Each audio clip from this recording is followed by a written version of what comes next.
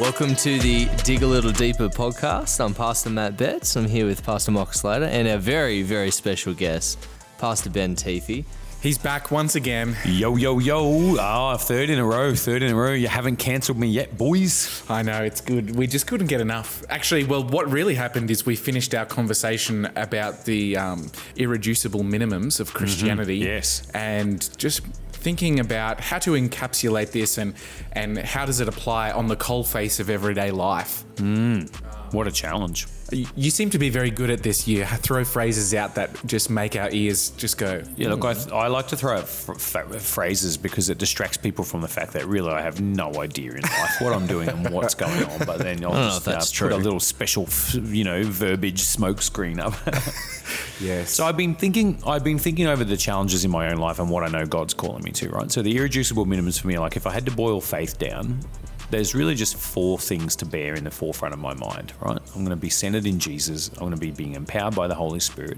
I'm going to be orientated towards others instead of myself. And I'm going to be leaving love in my wake and be careful to evaluate what am I leaving in my wake by the choices that I'm making and the behaviors I'm engaging in. So that's my irreducible minimum. Mm-hmm.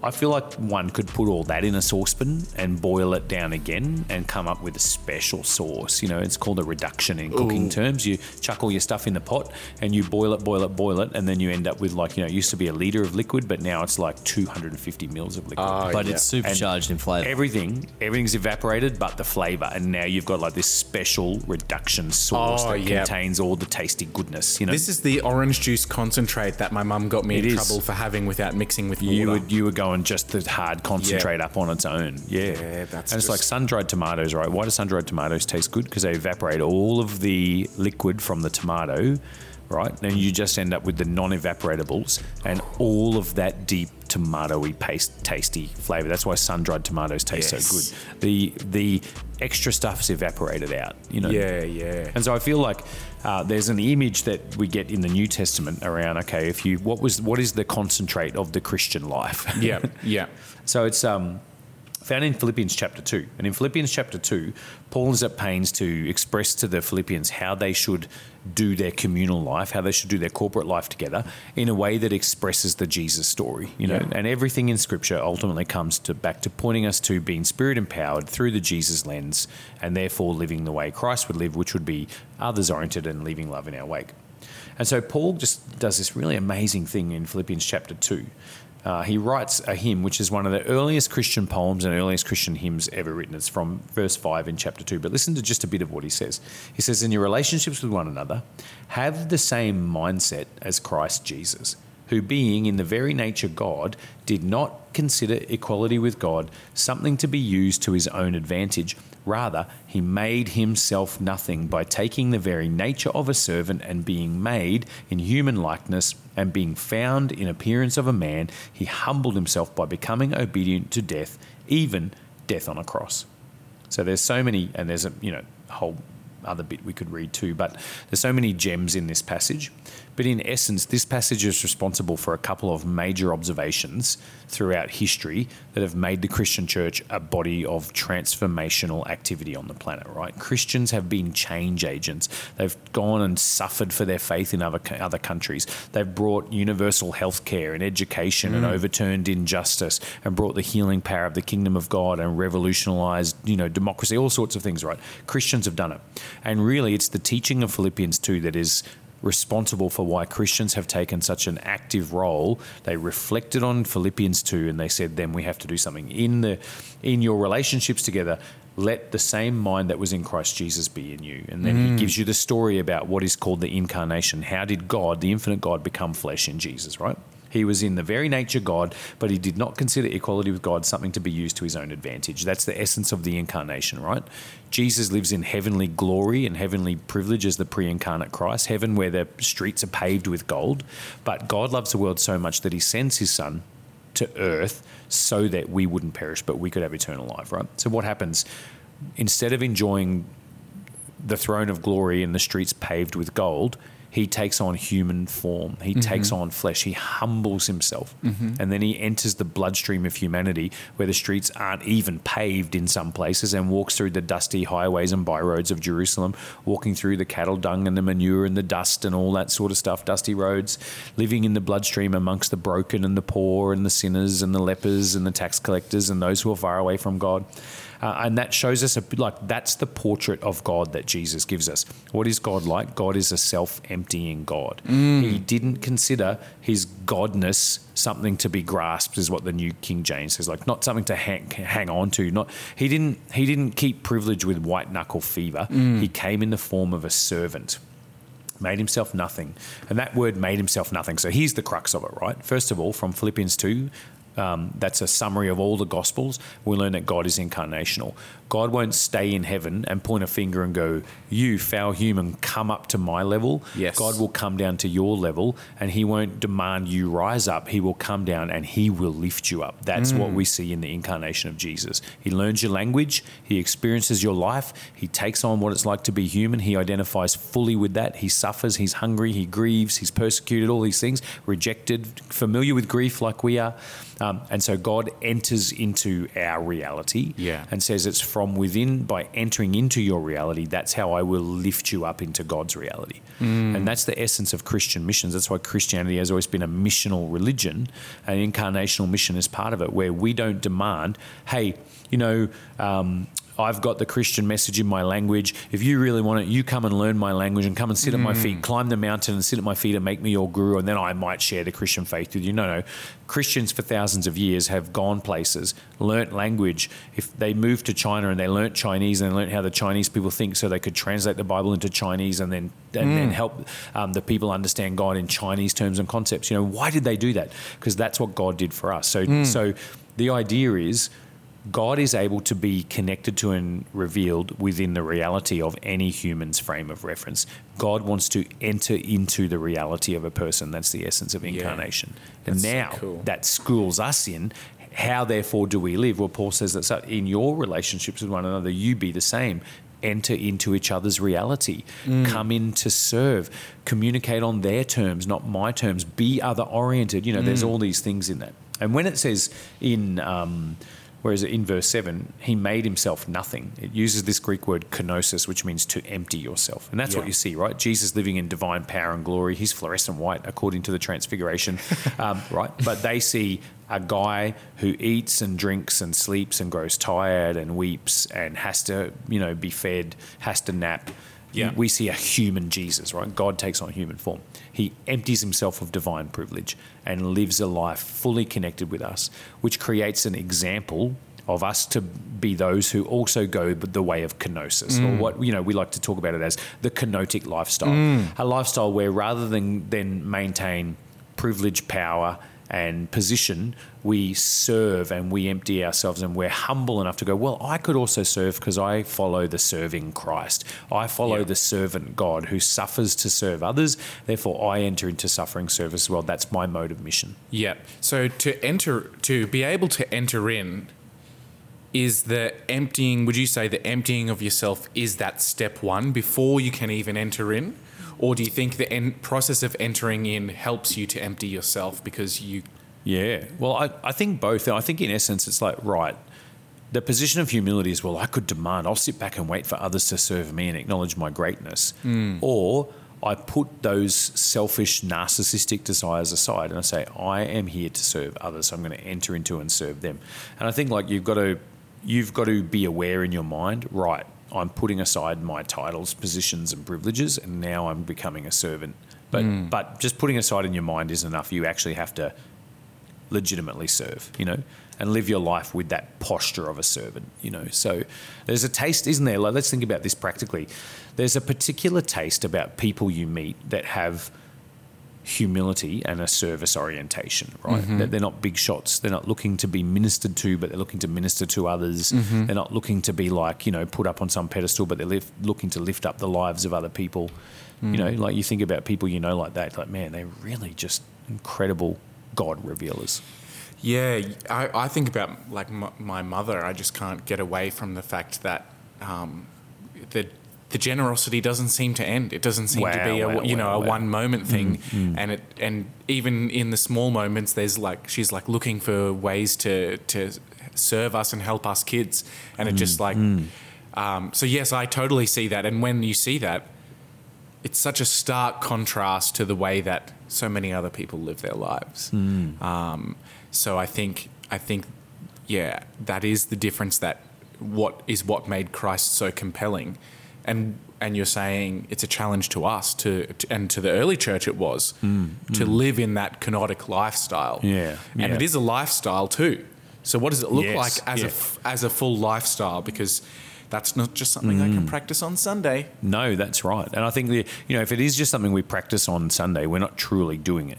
So it's like the other way of saying the kenotic lifestyle is we're dying to ourselves. We're not living with ego being the dominant force in our lives. We're living with the Spirit of Jesus being the most influential force in our lives. So we know at any given moment I can let my ego drive me, or I can let the Spirit of Christ and his aspirations drive me. There's a great book by Ryan Holiday called Ego is the Enemy. It's not a Christian book. He's a Stoic writer. But in that book, he explains how the American Psychiatric Association did this big study on how basically selfishness is at the core of all these modern health and other psychological problems. And ego is the problem. And they spend all this time and energy trying to come up with therapies that will do this thing which they call quieting the ego. If you've got a noisy, loud ego, demanding narcissism, then you can just never be happy and never be satisfied because it's me all the time. And how do they quiet the ego? But what is amazing is that's like Christianity, if you take Christ out of it, all we're talking about is quieting your ego. In Christianity, it is crucifying the ego, but then allowing the Holy Spirit to resurrect you and let you live in newness of life, a resurrection life, where it's no longer I who live, but Christ lives in me. But you're still you. You're not a robot whose personality has been cancelled.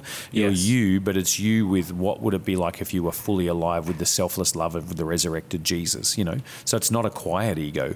It's like a new creation, That's a pretty incredible thing. And then, all right, all of our habits and dispositions are reformed if that's the mode of life we chose to adopt, because I'm other-oriented, I'm selfless, I'm loving. It really has to happen on a heart level for it to be able to impact so many other areas of life. So it really does sound like it, and I guess you could say this is God being incarnational in us. He's coming alive through us. Yes. And our self is disappearing. Yes, that's right. Whittling away. Do you think this is a process that you can journey on slowly, or do you think you kind of just need to dive all in? I feel like you will ultimately journey slowly, but I feel like you need to dive all in. It's not one or the other. It's a both kind of thing. Yeah, like you have to embrace I feel like the path to happiness is just to dive all in. Otherwise, you're just a frustrated person dying a slow, torturous death of crucifixion. Because I find in the kindness and mercy with God, God shapes your character as you walk with Him, and if you resist God, but He's trying to teach you something, He will let the circumstances of life become disciplinary structures that buffet you. That like you can either work on becoming patient by yielding to the Holy Spirit, embodying the love of God, and behaving in a patient fashion, right?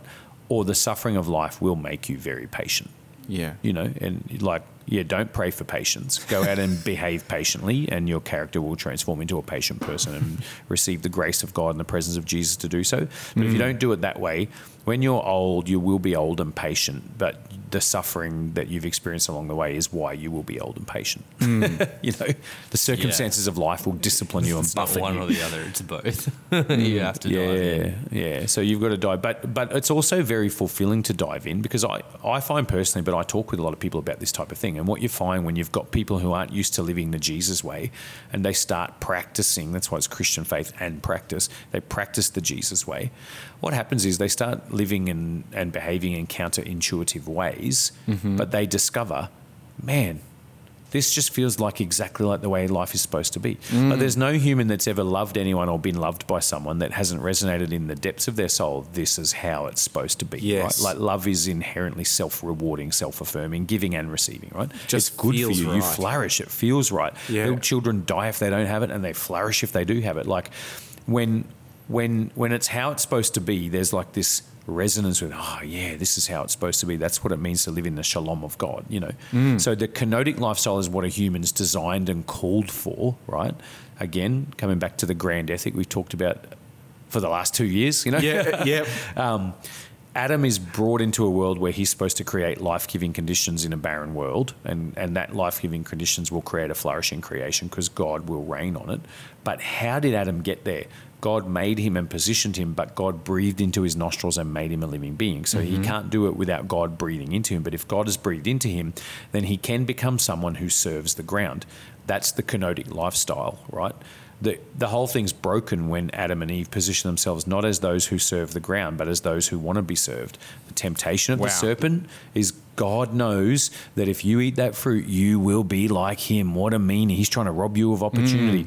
And so they go, wow, yeah, it would be cool to be like God. So they decide. But what they don't realize is, dudes, you already were like God. You're the image of God. You're the reflection of God. You were already like God. But what you meant is instead of reflecting God, you wanted to replace God. You wanted to be God. You wanted to be served instead of the server. So you wanted to sit on your throne like Pharaoh or the emperor of Babylon and be served by others. But God has positioned you to be someone who serves to create life-giving conditions around you.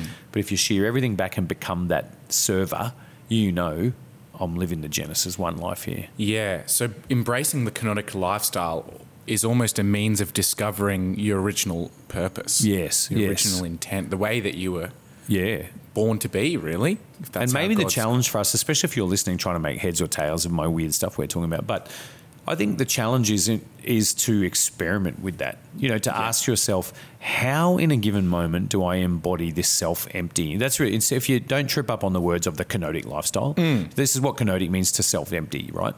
So it's the self-emptying love of God. That's what the kenotic lifestyle is, where my life exists not for the betterment of myself, but for the loving, caring service of others so their life flourishes. Because there's almost, you shared a story in a previous episode about allowing one of your children to have the last slice of pizza. Yeah. One element of love is like, oh, I love you, so here's some pizza. But when there's self-sacrifice, when you're still hungry, and there's a self-emptying that happens there, that's just like such a true form of love, I suppose. Yeah. And in a family where everybody offers everybody pizza, then everyone gets fed.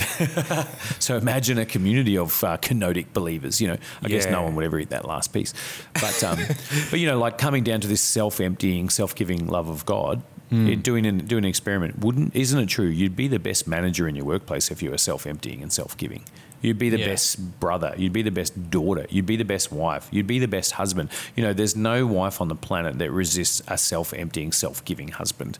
I bet you she's jumping his bones every second of the day, you know. So it's like, because people resonate with that's really how life's supposed to be. Even the most hardened people, they'll see a story on 60 Minutes of someone who behaves in a selfless fashion and they'll shed a tear, go, what a legend. Right? We admire that. Why do we admire it? Because imprinted on ourselves that's at the core of reality how a human's supposed to be. Yeah. It's built in. Everybody sees it, knows it, and wants to champion it. Just doesn't want to do it.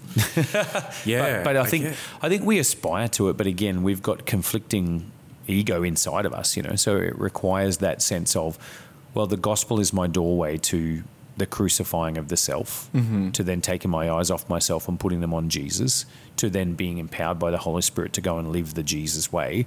And then I take steps of faith by living that out. I actively take self-emptying steps to live in serving God. You know, like the classic is, when I was a new believer and I was asked, hey, we've got 4 guys who are going to clean the church toilets, you know, just like one each week.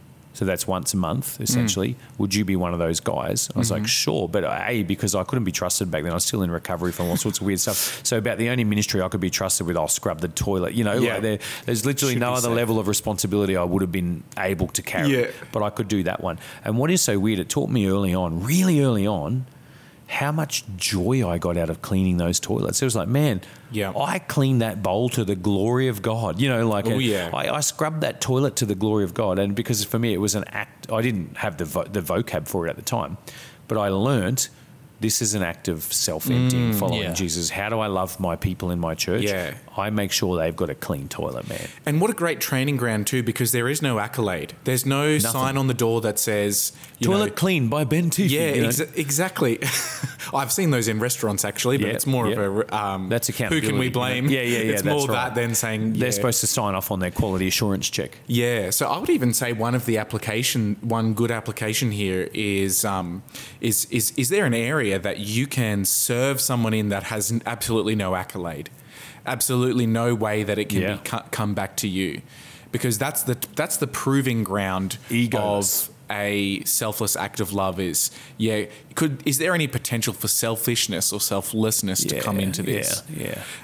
Is there anything else that you think the early church or Jesus did to really help self-empty? Because that can almost be, seems to me like a process in itself, and maybe something that you need to do regularly, because it's quite easy for the ego to come back in, and as much as you can try to be selfish or selfless, it seems to come back. Yeah, well, I think there's the active elements in the early church, right? Like loving the unlovable. It's not so much like not demanding being elevated yourself, right? But it's also like that's just sort of passive. Oh, don't treat me special.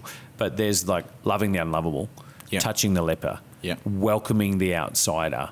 In the book of Acts, it was feeding the poor and the widows, for argument's sake. In the first century, in the second and third centuries, it was that the early church were the ones that when people would die of the plague, the Christians would go and care for them. Everyone else would batten down the hatches and say, as if you'd get involved with that. It was freeing the slaves. It was like not protesting about justice, living a just lifestyle. So instead of saying, feed the poor, the Christians went and fed the poor instead of protested that the poor need more bread. They did that. Wow. So much so that they were noted in the first 200-300 years of the Roman Empire. The Christians are the ones that are the force for good. The Christians came up with universal healthcare. The Christians came up with education for everybody, no matter their social status or their wealth or their political affiliations. The Christians came up with all this stuff because they were emptying themselves. We are here to serve everybody, so we want everybody well, we want everybody fed, we want everybody whole, we want everybody healed. So justice wasn't like, let's go and protest that the empire's being mean. Justice was, let's love everybody and bring them into this love by building into their lives. Yeah. And then they look back and went, oh, wow, look, the church did justice. It's a phenomenal thing, this like self-emptying lifestyle. They went to great lengths to do justice, feed the poor, love the unlovable, share the gospel. Table fellowship and communion in the early church was many of the poor of Rome's first meal in any given day, was that they would go to communion with the church, who would say, come in all you poor and broken and we will feed you. Come and eat with us and dine with us. So that's an example of their embodiment of that, not just an idea like, oh, I guess I shouldn't be so selfish. No, we're actively going out looking for ways to love our world. Yeah, I love that. And that's a bias towards action, it seems, as opposed to just simply trying to virtue signal to everyone. Yeah, chuck a couple of statuses on Facebook, but not really truly do anything else, Yeah. So I guess that's the challenge to all of us is, and for it to be applicable, it's got to be something that isn't a grand plan, but it's something that we can achieve this week. Yeah, that's right. So perhaps let's be thinking this week about what are the areas that we're going to be, what are the places that we're going to be embracing others who maybe society has left behind or pushed aside, and how are we going to be showing a self-emptying love? Yeah. Anything else you would add to that? No. Deep reflections. Yeah. Matt, any other ways that you reckon that would be how to apply that? I'd think if you've never really considered thinking about your Christian journey in that way, or I guess what God's called you to do on the planet, start, as Slater said, what is one thing you can do to self-empty this week? And it doesn't need to be a Mother Teresa act. Like it could be. Man, if God puts it on your heart, go for it. Absolutely. You got a vision for it, take some action, get it happening. But, it could be as simple as saying, hey, to your neighbour when you take the bin out. Maybe you've never really talked to your neighbour. Maybe it's just always been a nod of the head. It could be a, hey, how you going? And you never know, especially if you've never talked to your neighbour, you would never know where that could go or what kind of an impact that could make. And look, you might be running late for work, but that could be the hey, how you going that your neighbour needs to start their week off well. Maybe they haven't had good news lately. That could change their day. It could change their week. It could be something as simple as that. And what's one way you could self-empty this week? Yeah, that's great. And another, I guess, one final phrase that I'd like to just quickly poke your brain on is about incarnation in Christian witness and in presence. Yeah. Is that a separate thought that we just tease everyone with and come back for a part 2, or is that would that fit in this one? Yeah, well, I think it is, because like really the essence of incarnation is you empty yourself and you come to serve. You know, that's what Jesus did, right? He could have stayed in heaven and said, I demand you humans, you know, try and find a way to morally and spiritually rise up to become worthy of God connecting to you. But God doesn't do that. God becomes human, enters into our world, stoops down to serve, sacrifices to lift us up, to gift us salvation, so that we can rise up to, you know, be seated on the throne with him in heavenly places, according to Ephesians. And that's what incarnational mission was. Jesus shows us who God is by entering our reality and demonstrating this is what God's like. That's why he says, I and the Father are one. No one's seen the Father except through me. I'm the way, the truth, and life. You don't even know God if you don't know me, you know. So how do we know God? Jesus gave us the perfect embodiment of God. And now as Christians, what we're called to do is to everyone else in our world, whether we're a missionary to China or one in our factory or our office or our school or our soccer club, we are now called to embody God in a way that demonstrates in the language, culture, and mores of those places we frequent. People are supposed to come into contact with us and go, wow, I'm starting to understand what God is like because you're showing me. You know? So we're not replacing Jesus, but we're reflecting Jesus, you know, and we're assuming Jesus demonstrates for me, this is what I'm supposed to do. You know, they have the old saying, monkey see, monkey do. We see Jesus, we do what Jesus did. Yeah. And then Paul says it in Ephesians 4, you know, therefore be imitators of God, dear children, dearly beloved children. So we walk in the way of love because we have the love of God. So then we go and give that away to other people. So that idea of incarnation in Christian witness is, it's not just standing on a street corner yelling gospel messages. It's not just writing text messages of the gospel, but it's actually taking up the towel of servanthood and entering into someone's life and serving in our culture in ways that bring deep love and deep healing and deep table fellowship. You know, Jesus, you know, how many times you see in the Gospels Jesus at table fellowship with people. That's him suffering and serving and entering into their reality, joining lives with them to pass on all the God stuff. And yet we find, I can't hang out with that person, they swear, or, you know, whatever. They don't believe my same doctrines. Yeah, it sounds like we've just got the order mixed up completely, where we want to deliver the message before we show it with our life. Before we enter into somebody and embrace them as they are. Whereas the way that Jesus has done it is he's just, I'm emptying myself, I'm coming in. And then that will naturally happen later as people get a real genuine experience of God's love, his life, his joy. We're joining lives with them so that they're going, wow, I'm experiencing God because you're joining lives with me. You know, the suffering isn't just like, they're persecuting me, I'll let them persecute. The life joining is suffering. You know, Jesus' incarnational lifestyle was suffering because he had to go and sit at table with sinners. How does a holy God dine with unholy sinners? He absorbs their sin. His very entrance is suffering. And then sometimes, like, we know, I don't really want to do that. Yeah, that's what embracing suffering is. Go and love the unlovable. Yes, it's difficult because that's by inhabiting that place of suffering, you're bringing the kingdom of God. You know, it's not just like, if they beat me to death as a Christian, I'll die as a martyr. No. All service, if it's truly sacrificial, there's an element of suffering, right? Doesn't feel good, it's not pleasant, and it's painful, but sacrificial servanthood, suffering servanthood advances the kingdom of God. So we love the unlovable. We wash feet. We turn the other cheek. We put ourselves in situations that we'd otherwise be uncomfortable in. I mean, that's the challenge, isn't it? But I've learned that as a community pastor. I can sit and wait for people to come into the church, or I can be out there visiting farmers and, you know, grading their wool with them and hunting camels with them and, you know, mustering cattle with them and listening to all of the chatter that goes on and their jokes, you know, all that sort of stuff. But ultimately, I'm not there to shield myself from that. I'm there to enter into it knowing I'm trying to bring Jesus to this situation. So I think a good question for us is, are we trying to shield ourselves from that? Because some people will get into a situation where they're around people who don't believe the same thing as them, and they just get fidgety and just can't wait to get out. Yeah. But the challenge is, are we willing to embrace that in its fullness and not be pushing our own doctrine or not be pushing our own thinking, but just embodying Christ in the most pure way possible by emptying ourselves. What a challenge. Yeah. Yeah. And so before you click off of this podcast, I want to encourage you to think of how you can do that today. Or if you're listening at the end of the day, how can you do that tomorrow? Whatever you're doing tomorrow, just think to yourself, how can I embrace the Kenotic lifestyle?